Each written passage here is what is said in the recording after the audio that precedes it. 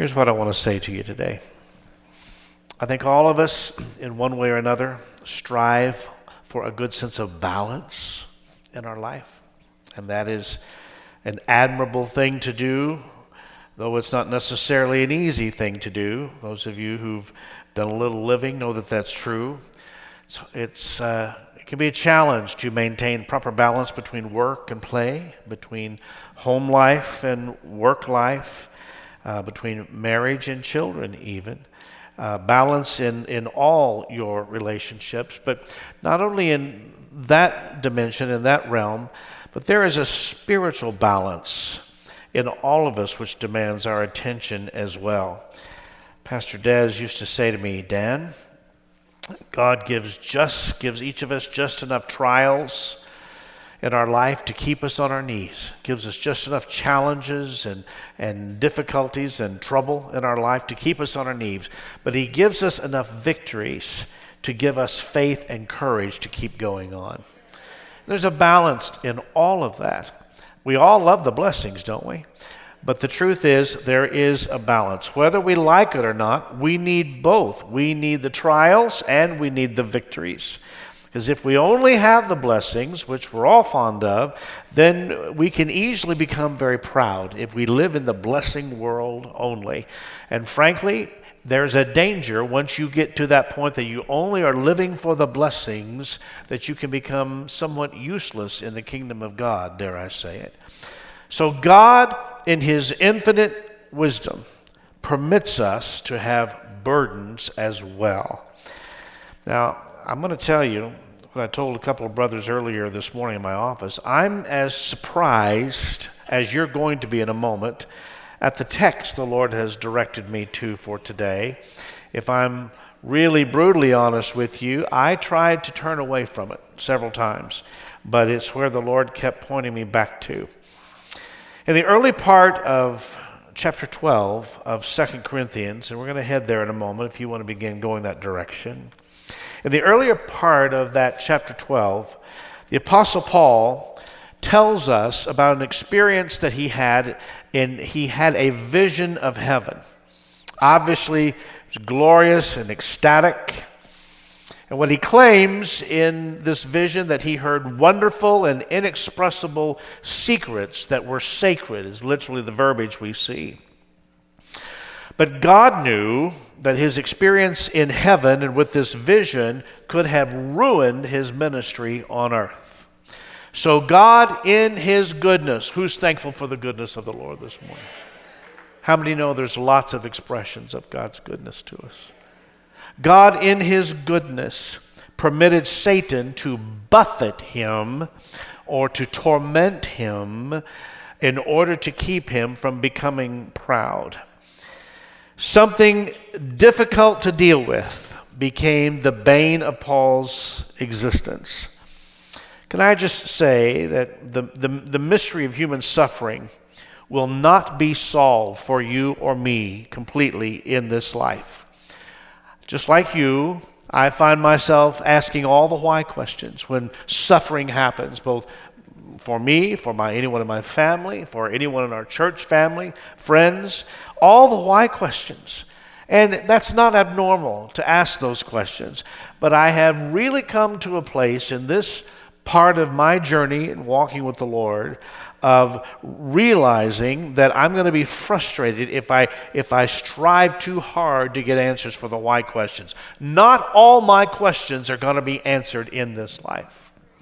There are questions, and if you know me and my penchant for being a little too organizational, I have a list of questions that I'm taking to the Lord as soon as I get to the gates of heaven.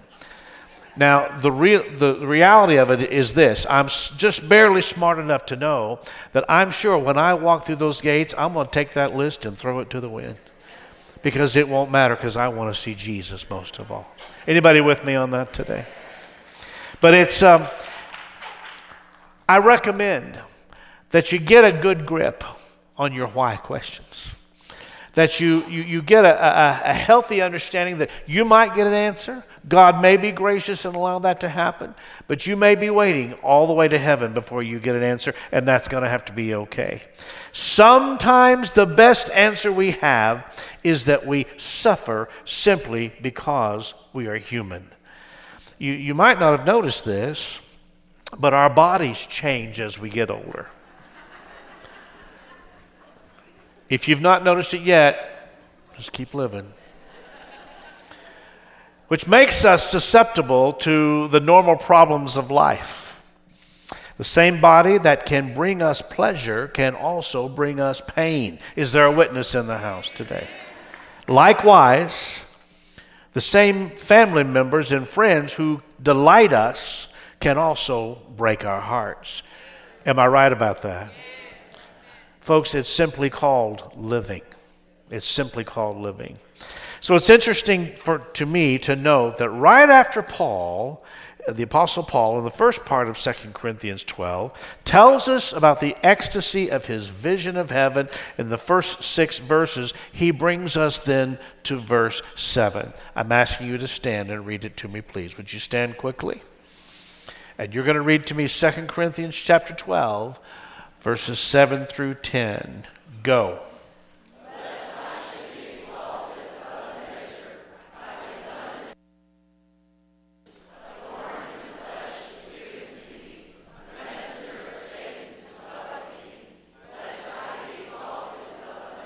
Can we go back to that? I had him highlight that. It's rare that you see Paul start and end the same verse with the same sentence. Now, usually when there is a duplication of that in Scripture, it's something you should pay attention to. Go on to the next screen. Let's keep going. Go ahead. Concerning.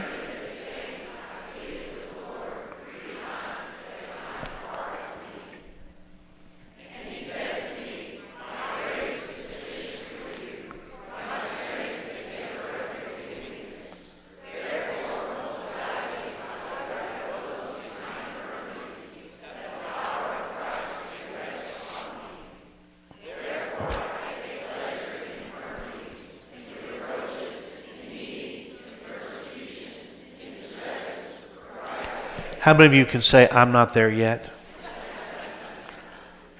Now, you know where liars are going to go, folks. Therefore, I take pleasure in infirmities, in reproaches, in needs, in persecutions, in distresses, for Christ's sake. But then he ends this by saying,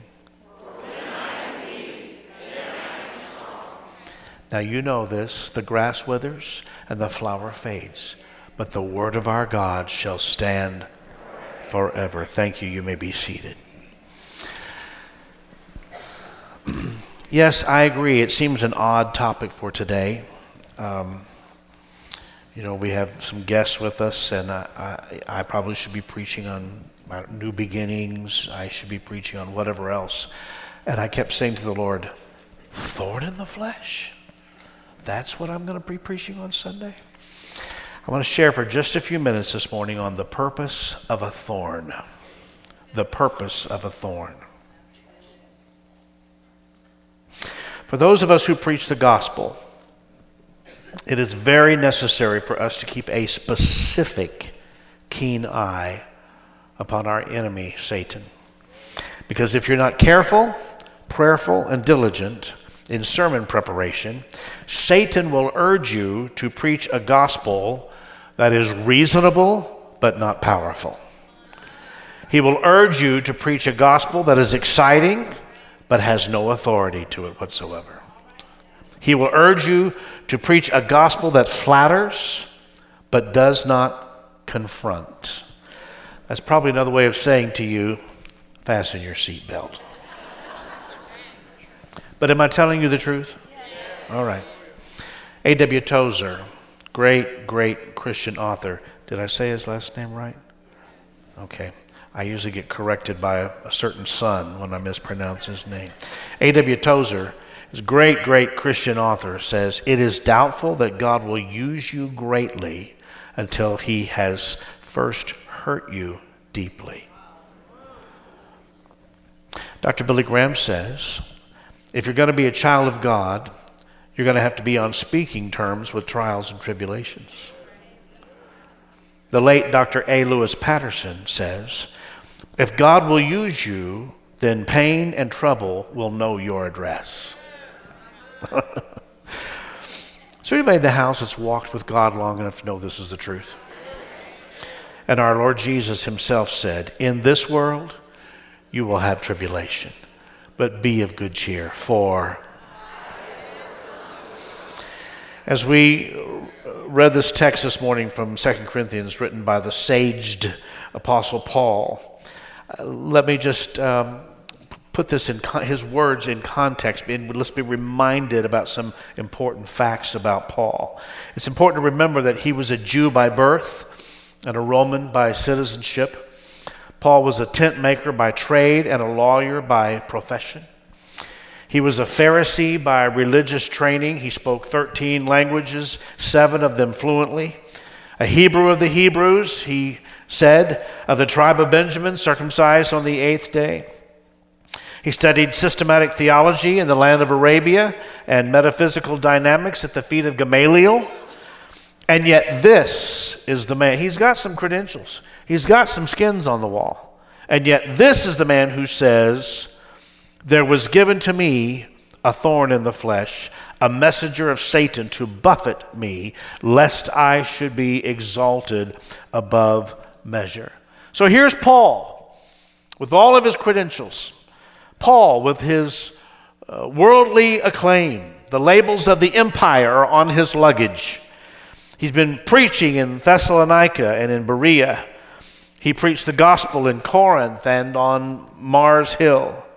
He's been everywhere preaching the gospel of Jesus Christ, and now he's coming to the end of his life, and God has afflicted him with a thorn, a messenger of Satan to buffet me, he says, lest I should be exalted above measure. I've already drawn your attention to the fact that verse 7 both opens and closes with that same sentence, lest I be exalted above measure. Now, we do not know what Paul's thorn in the flesh was. There's lots of speculation. Theologians, since the time Scripture was written, have been talking about what that thorn was, and some people are just sure they know, but no one actually knows. But I will take you to the root. The word thorn in the Greek is the word scallops, not scallops, but scallops. And when translated, that word scallops, which is clearly the Greek word used for thorn, it means a sharp stake used for torturing or impaling someone. Pleasant to think of, isn't it?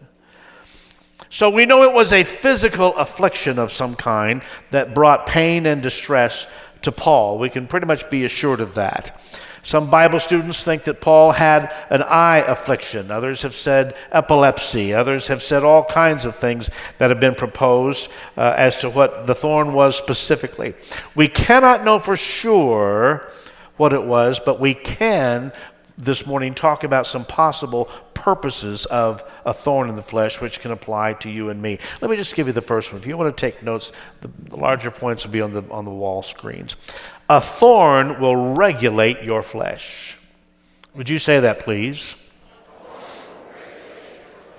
Can I just tell you, you're not going to like this next 5 minutes, okay? This is not the fun part. Because this is another way of saying, lest I think too highly of myself, lest I be exalted above measure, were his words, lest I start thinking that I am more than I really am. That's how a thorn is going to regulate your flesh. Folks, God has to keep our feet on the ground.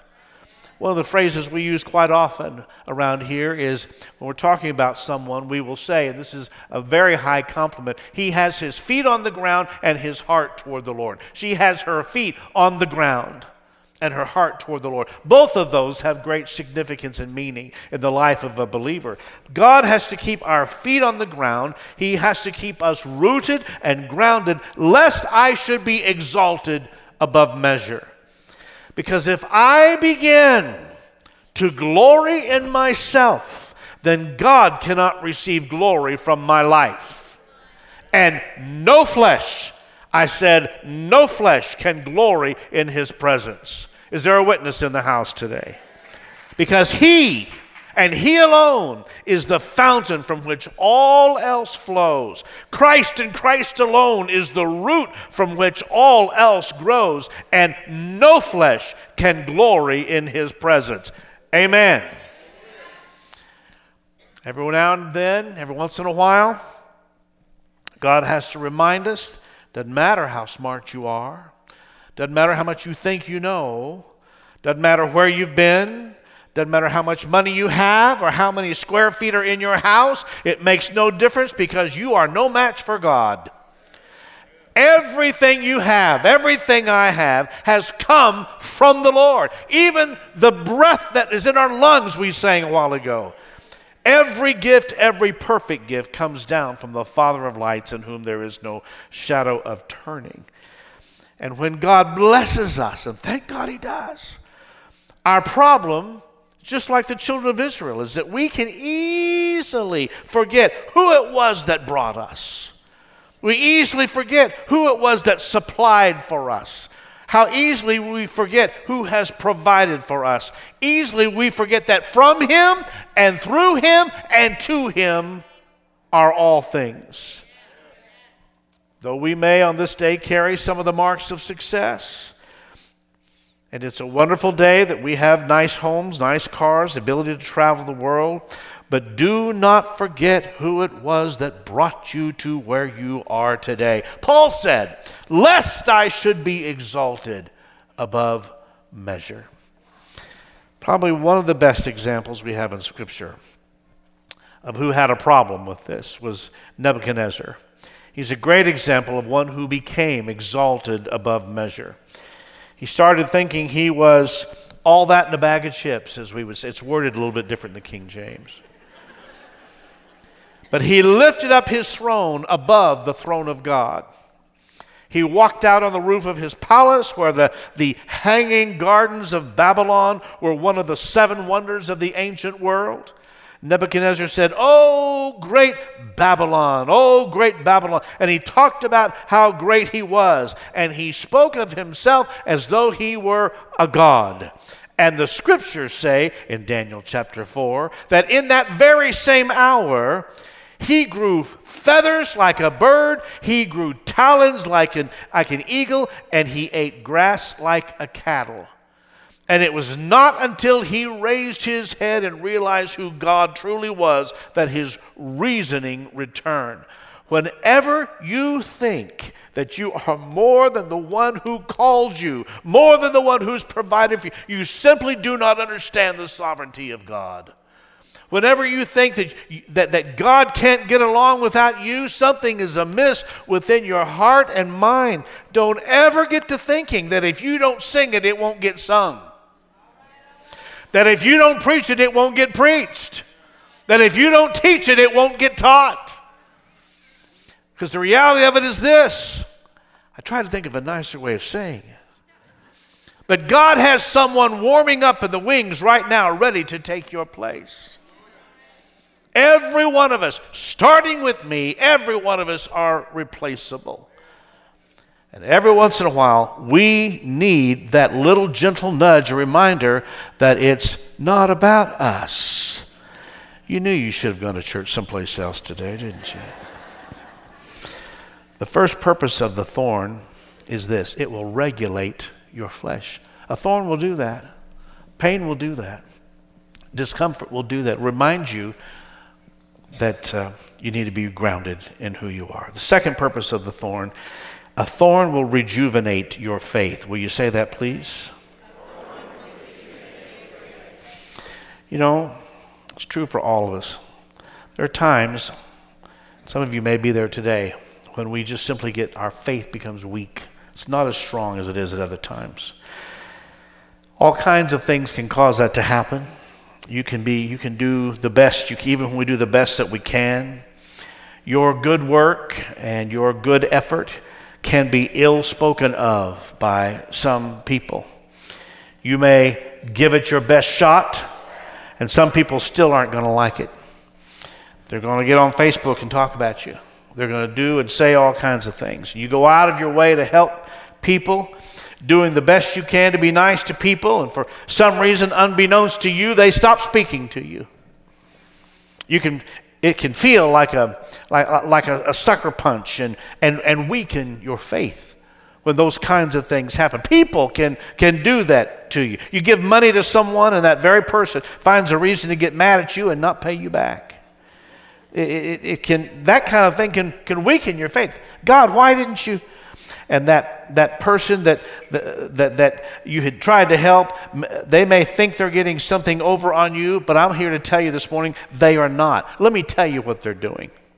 They are simply making room in you for God to bless you with more.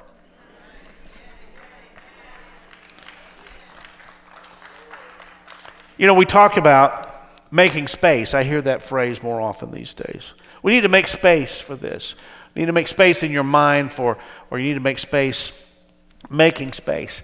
I think it's amazing to see what God can do when we make space for Him to do more work within us. If you be not weary in well-doing, in due season you will reap if you faint not.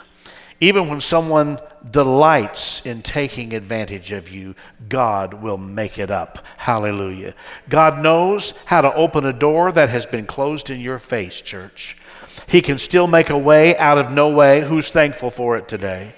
God will make your enemies your footstool. He will fight your battle for you. Just learn how to hold your peace. A thorn will regulate your flesh. A thorn will rejuvenate your faith. When Becky and I moved to Texas and bought our first little home, I'll never forget, it was in Bedford. We paid $40,000 for that house. Whew. Can I tell you, I thought the world was going to come to an end, or I was going to come to my end. I could not believe. How on earth were we going to handle a $400 a month house payment every month? We had never paid more at that time, more than $223 in rent for an apartment up to that point. Now, that was 1926.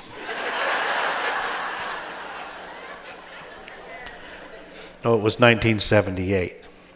It's a brand new little Horton home in Bedford, but it did not come with landscaping, and we had to put all that in. And coming from the Midwest, as we had been raised around lots of evergreens and other kinds of bushes and shrubbery. When we moved to Texas, we had to learn what a crepe myrtle was. So we put one in. Ours never looked that good. That's some stock photo. That is very nice, but ours never looked like that, okay? We put one in and it grew nicely. We really liked it, and we kind of felt like we'd paid a pretty penny for it. So the day came when a young man was going up and down our little street, and he was given a good price on trimming landscaping to all the neighbors. It was that season. Now, I'm new to Texas, and I'm new to crepe myrtles, okay? Don't give it away. You know where I'm going. Since I didn't have any equipment to trim anything with anyway, I decided to hire him to do the job. It was a reasonable price. So we got him all started, and I went in the house for a few minutes. And when I came back out, he was in the middle of cutting down that crepe myrtle way further than I was expecting. Put that other picture up. And with a loving Christian shout, I said, "What are you doing? Hold on, no, what are you doing?" He said, "Sir, I'm just trimming this crepe myrtle." I said, "I just wanted it trimmed. I didn't want to get rid of it completely." And he said, "Sir, if I don't trim it down like this, it will become top heavy." It's that time of year. It's that season for them to be pruned, he said. Well, I was young, but I'd heard about prunes.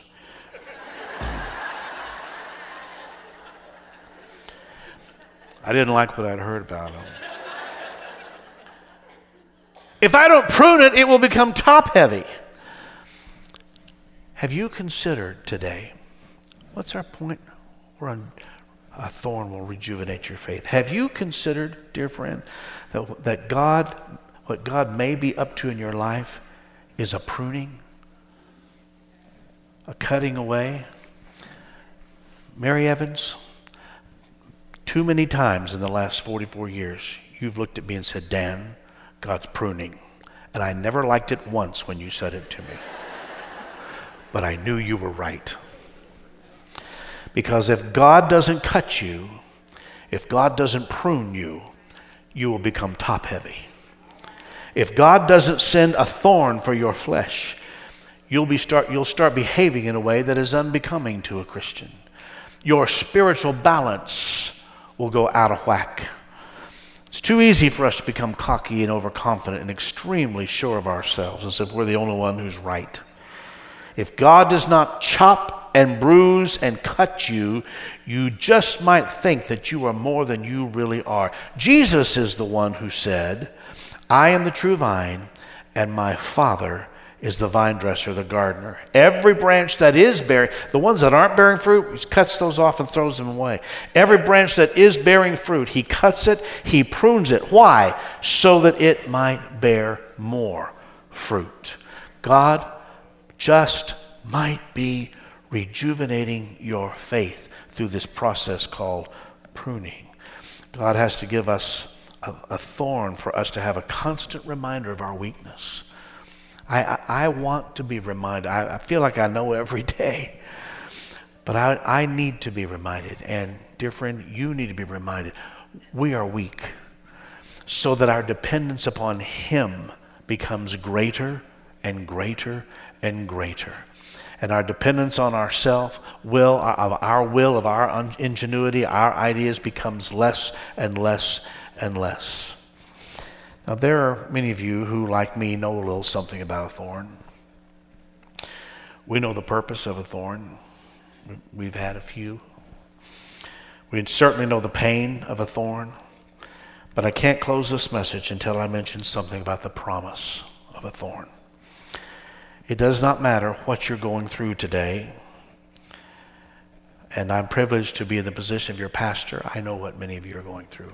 And I know how difficult, I know how dark, I know how complex, I know how heartbreaking it is. But it doesn't matter what you're going through, and we're all going through something. And I know that many of you today are pleading, as Paul did, said thrice he pled with God to take the thorn away. You may be pleading with God to remove your thorn over and over and over. But the good news today is this: God's promise to Paul is the same promise offered to you today, and that is this. In the 9th verse of our text, 12th chapter of 2 Corinthians, my grace is sufficient for you. You know what that really means? He's more than enough, dear friend. He's more than able. My grace is sufficient for you, and my strength is made perfect in weakness. Divine power, God's power, is best displayed against the backdrop of human weakness, so that God and God alone receives all the praise. What we see from our text this morning is that rather than removing the problem, God gave Paul grace in the problem. Doesn't matter what you're going through. It doesn't matter how many of your enemies are saying that you're not going to make it. God's grace is sufficient for you today. I don't care what it looks like today, how dark it may seem. God's grace is sufficient for you today. I don't care how bad the situation may become. If everything you have feared has come upon you, God's grace is sufficient for you today. Is there any testimony in the house today? Anyone in the house today who can be a witness to the fact, yes, you've had your situation, but you found that His grace is sufficient for you, and that His strength is made perfect in your weakness. The last little point, the third purpose of the thorn is this: a thorn will recreate your frame of reference. After Paul had received the words of Christ, that God's grace was sufficient for him, God's strength was made perfect in weakness, it completely changed his frame of reference. You read it. For then Paul said, in the 10th verse, therefore I take pleasure in infirmities, in reproaches, in needs, in persecutions, in distresses, for Christ's sake. For when I am weak, then I am strong. God's grace transformed Paul's perspective. Just before I came out here for the service, I just happened to glance at the Passion Translation of this same verse 10, and it says it like this. I loved it. So I'm not defeated by my weakness, but delighted. For when I feel my weakness and I endure mistreatment, when I'm surrounded with troubles on every side and face persecution because of my love for Christ, I am made yet stronger. For my weakness becomes a portal to God's power. I love that. So what he's basically telling us this, experiences in his ministry that he would naturally abhor, he would now welcome supernaturally because of what God had done in him. Because the evidence of Christ's power in the midst of them brought glory to Christ and not to Paul. When Paul came to the end of himself, Christ alone was seen. Paul learned profoundly that when he was weak, then Christ by his strength could make Paul spiritually strong. Dear church, the thorn you are bearing today has purpose. It has divine purpose. It may be needed to regulate your faith. The thorn you are experiencing today has purpose. God could be using that thorn to rejuvenate your faith. In the midst of what seems like pain, discomfort, disappointment, heartache, heartbreak with people, he could be saying, that's making space for me to bless you, for me to come in and develop a different intimacy with you. The thorn you are bearing today has purpose, and most assuredly that thorn will recreate your frame of reference. Maybe you're the one who's in that position of saying, God, I'm really not happy with this thorn. I've asked more than 3 times for you to take it away. But I'm going to ask this by faith today, and I'm going to believe supernaturally it will happen, that you will recreate my frame of reference to understand that I'll begin to see you and the possibilities of you in this situation. Therefore, let us rejoice in the goodness of God and in his faithfulness to us. Blessed be the name of the Lord. Can the church say amen?